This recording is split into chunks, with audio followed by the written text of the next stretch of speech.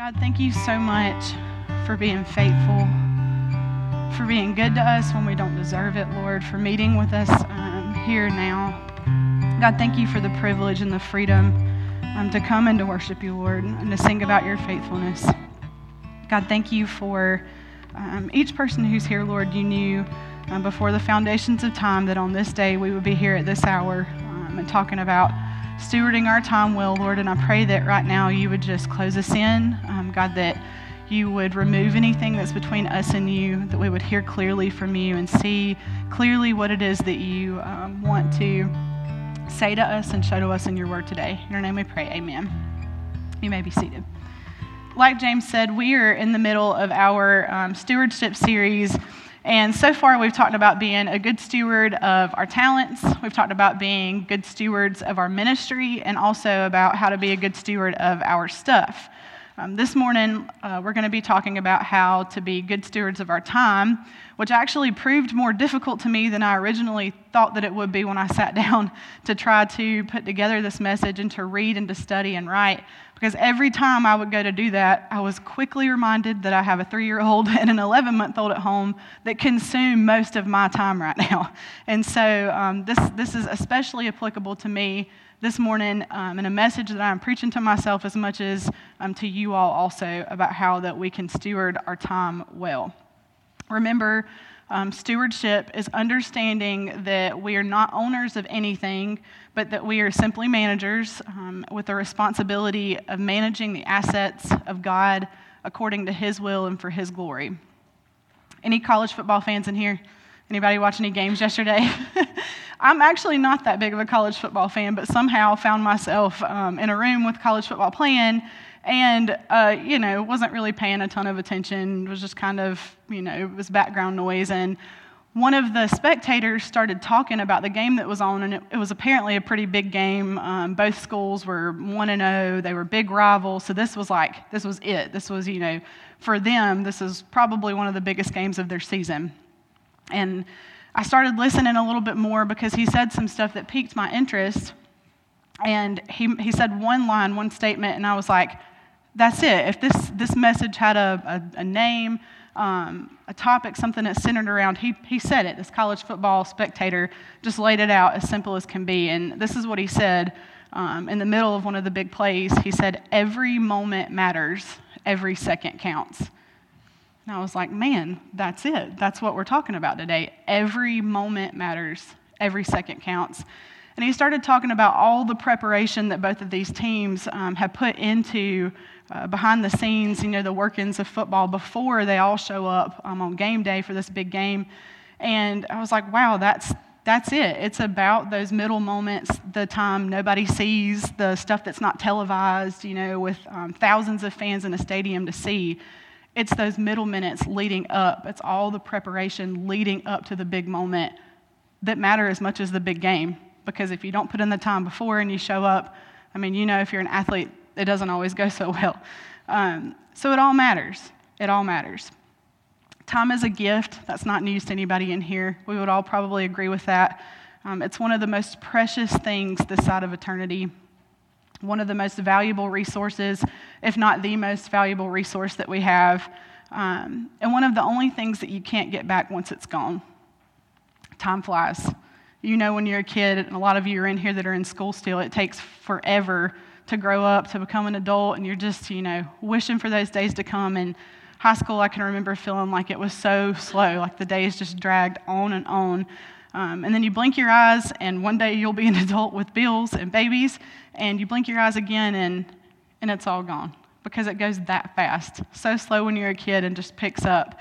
And again, we know this. We're living this right now because our youngest little girl, Charlie Kate, turns 1 in 2 weeks. And I was talking to Brandon, my husband, about how if we had a dime for every time somebody had said to me here recently, man, time has flown by, or where did the time go, or time is a thief, I was like, we would be rich and you wouldn't have to work because it really has. We blinked and, it feels like we had her yesterday and she's almost like a full, whole toddler in the nursery right now.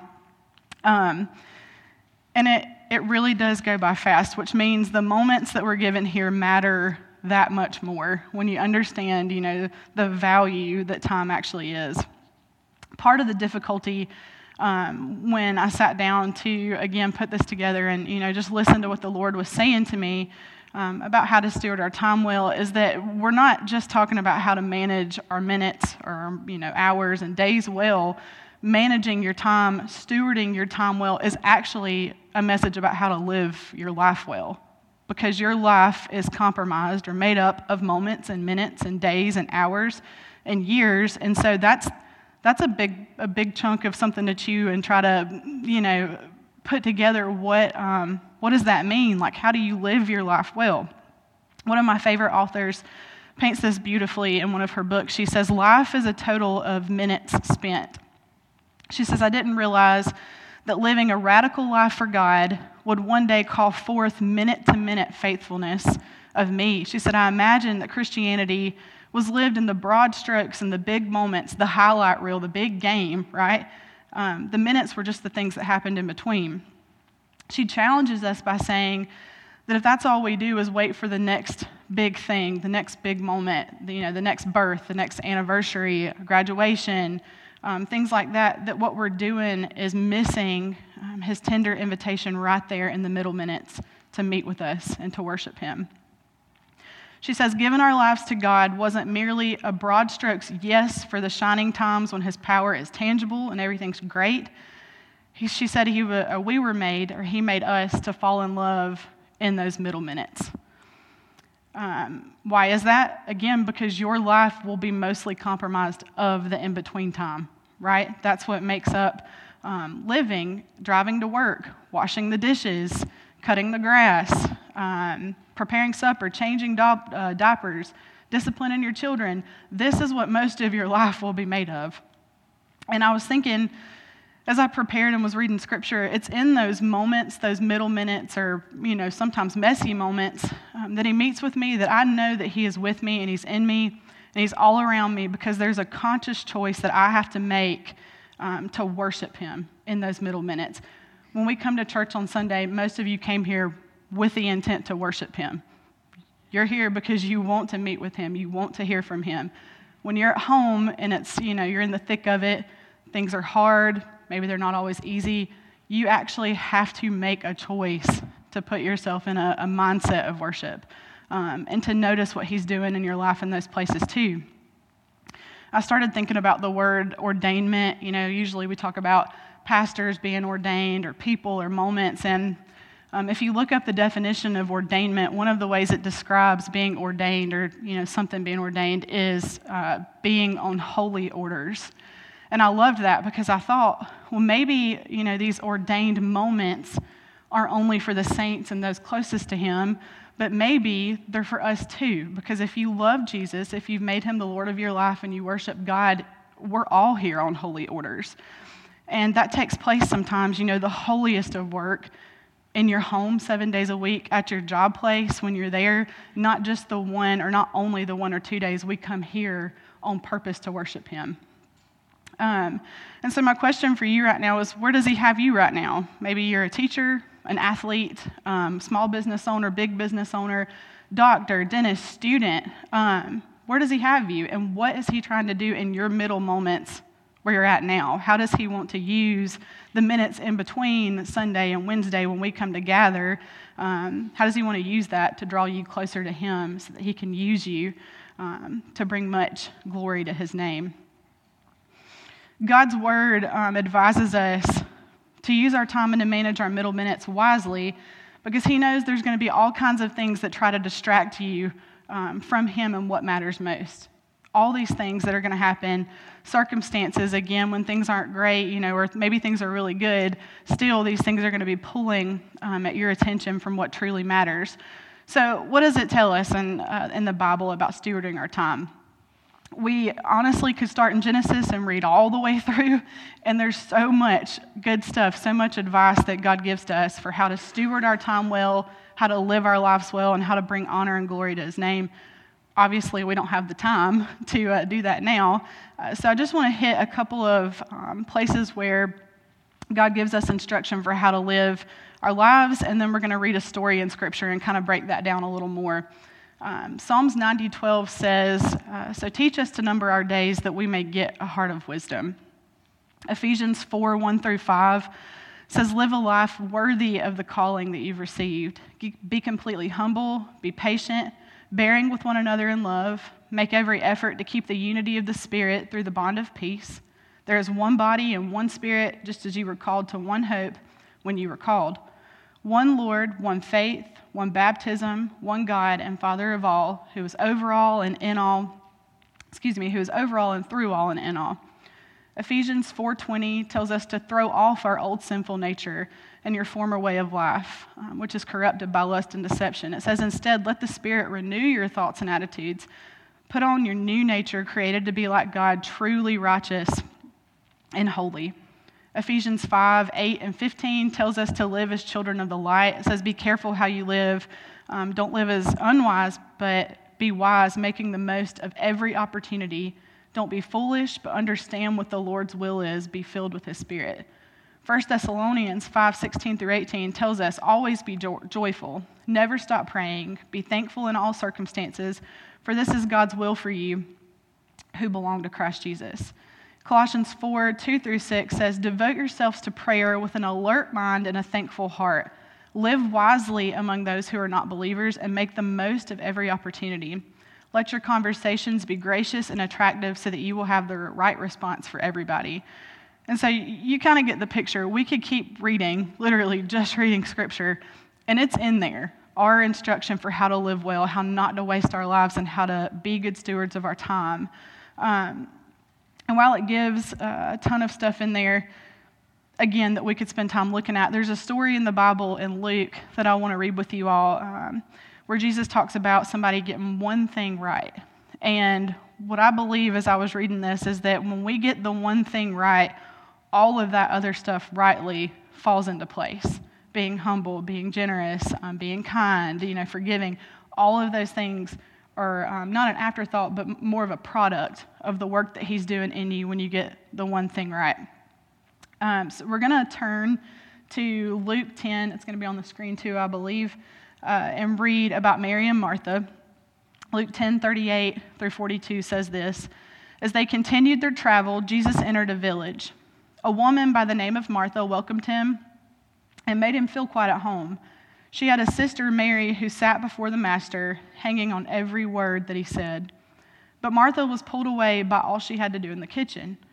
Later, she stepped in, interrupting them. Master, don't you care that my sister has abandoned the kitchen to me? Tell her to lend me a hand. The master said, Martha, dear Martha, you're fussing far too much and getting yourself worked up over nothing. One thing only is essential, and Mary has chosen it. It's the main course and won't be taken from her. And maybe you've heard similar messages to this a ton about how the two sisters chose to spend their time. And, typically what we do is we kind of throw Martha to the side, and you don't want to be a Martha. You don't want to get so caught up in your serving. But I think there's some stuff that we can learn from her today, and so we're going to take a closer look. We think, especially in the Western world, that our time is only spent well if we accomplish something. So if there's a product that you can put your hands on, if you can see your work, like the product of it when you're done, that's great, right? You can tell you've done something, you've been somewhere, and that was worth your time, the time you spent trying to accomplish something. And in our society, again, Western civilization really values working nonstop. That's the American dream. If you come here and you work hard, then things will happen for you. And if they're not, then just work harder. The grind, getting after it. And I think it's interesting to note right here that you can actually live counterculturally, which you're called to do as a believer, not to look like the world, but to live a life that doesn't just follow the patterns of the world. By actually taking a break and pausing and taking time to rest and to play and to honor the Sabbath like we're told to in the Bible. If it wasn't important, God wouldn't have set apart a whole day devoted just to rest. And so, again, Mary and Martha, with their brother Lazarus, were actually really good friends of Jesus. And so it's easy to imagine that Martha was probably really excited that, her good friend Jesus was about to come by her house. She had an idea, a vision in her mind of what her service needed to look like. But what we see happen with Martha is she gets distracted with her serving. Martha didn't do anything wrong working hard for Jesus. That was good. Her trying to serve was good. Her trying to host was good. Her problem was that her service becomes a restless kind of service that leaves her unable to sit at the feet of Jesus. Her service becomes her priority rather than the person she's serving, which is Jesus. Again, her working and wanting to host well for Jesus and his disciples was not wrong, but if we love Jesus, our service has to start at his feet with Mary, and then we get up and we go with Martha to serve and to work and to do. If you believe in Jesus and you've placed your faith in him, Scripture tells us that good works are going to be a product of your faith in him.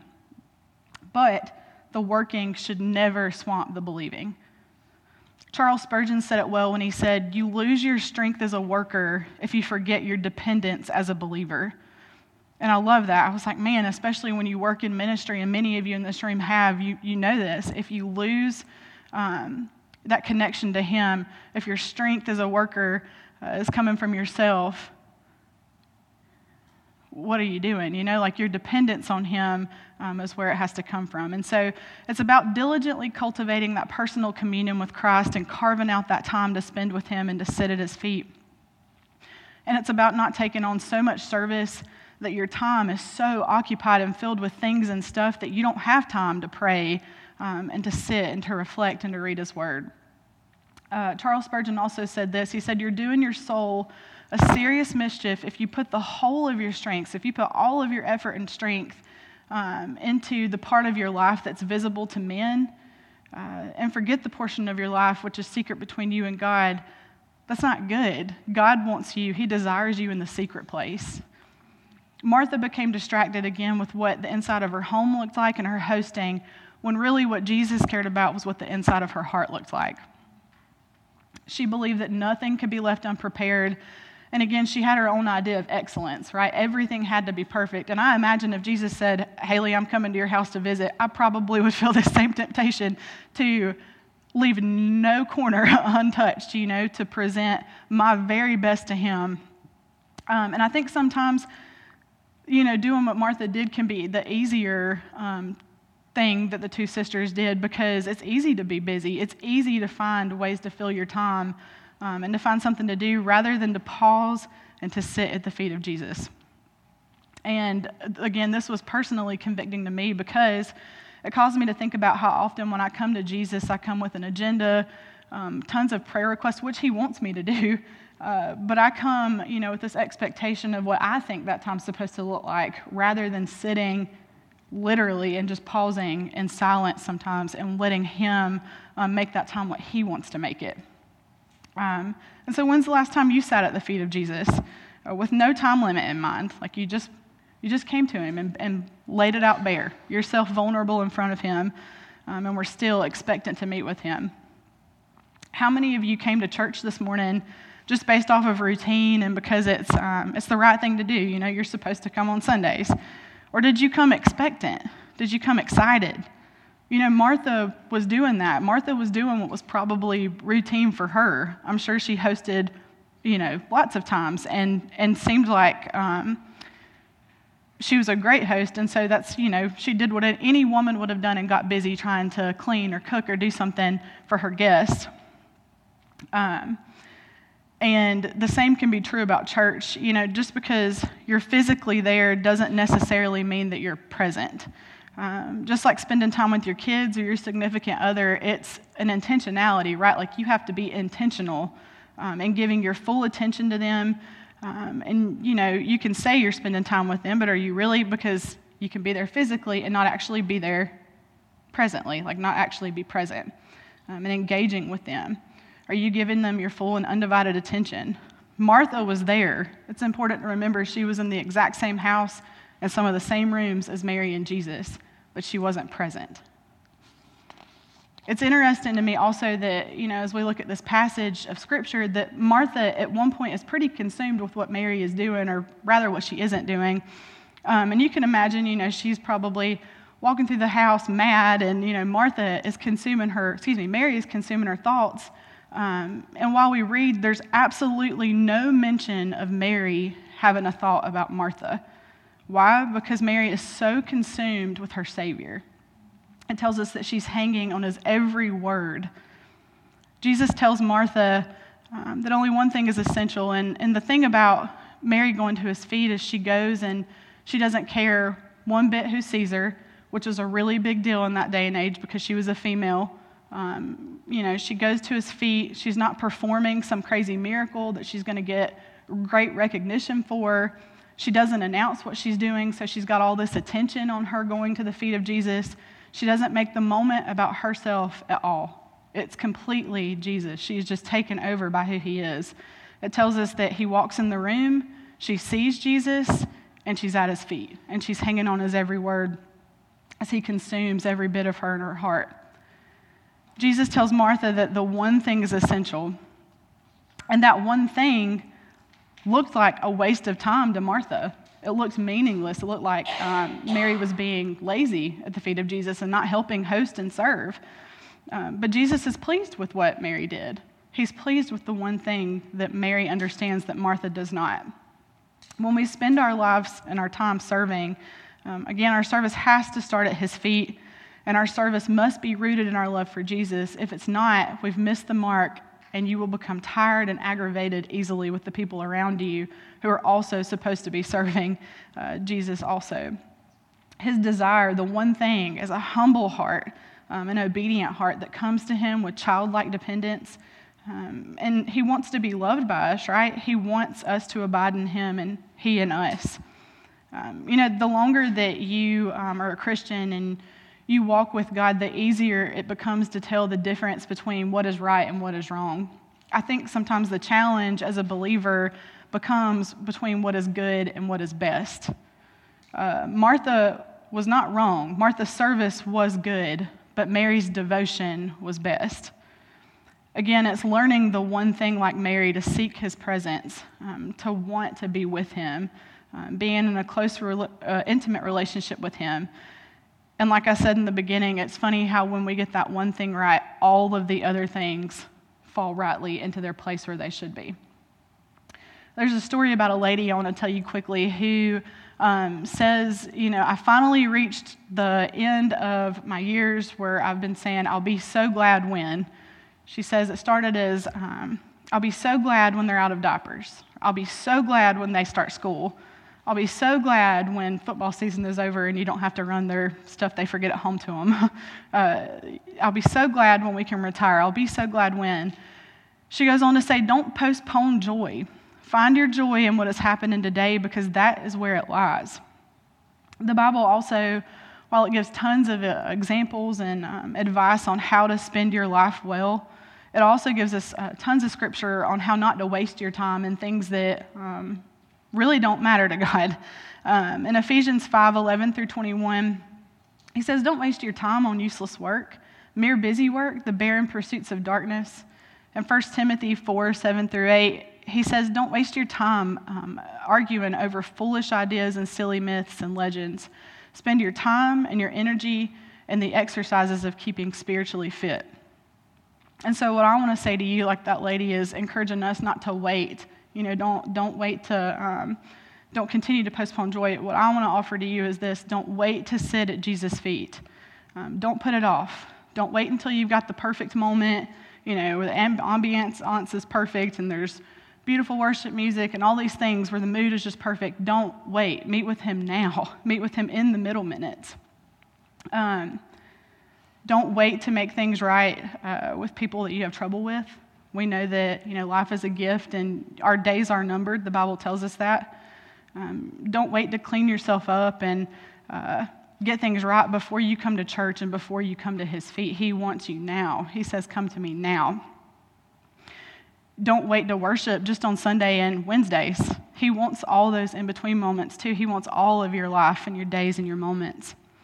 Wisdom, walking in wisdom, is allowing the Holy Spirit to untangle bitterness and hatred and anger and resentment from your heart and your soul, and allowing him to clear out the weeds so that he can plant and cultivate the things that he wants in you, like patience and kindness and peace and gentleness. Don't wait until your time is up to start walking in wisdom. Ask him to help you grow in wisdom and understanding. Don't wait until you've spent every single moment of time given to you to start living well and to start living right in the eyes of God. It's not too late ever, and you're never too far gone or too far removed from who he is and where he is. It makes me think of the prodigal son, who we know 100% was wasting his time and doing things that were not pleasing to God. But what never changed is that his dad, his father, always was waiting for him with open arms, hoping and praying that he would see his son come back one day and that he would step into, living a life worthy of the calling that we were given and that he was given. Don't wait. Time is too precious of a gift to waste, and you're not promised tomorrow. Again, Scripture tells us life is like a vapor. It's here today and gone tomorrow. And maybe you're sitting here today and you're not sure, you're like, I don't know Jesus, or, I haven't made him Lord over my life. Or maybe you just think you have all the time in the world to get things right with, him and with the people around you. And what I want to say to you is, don't put it off.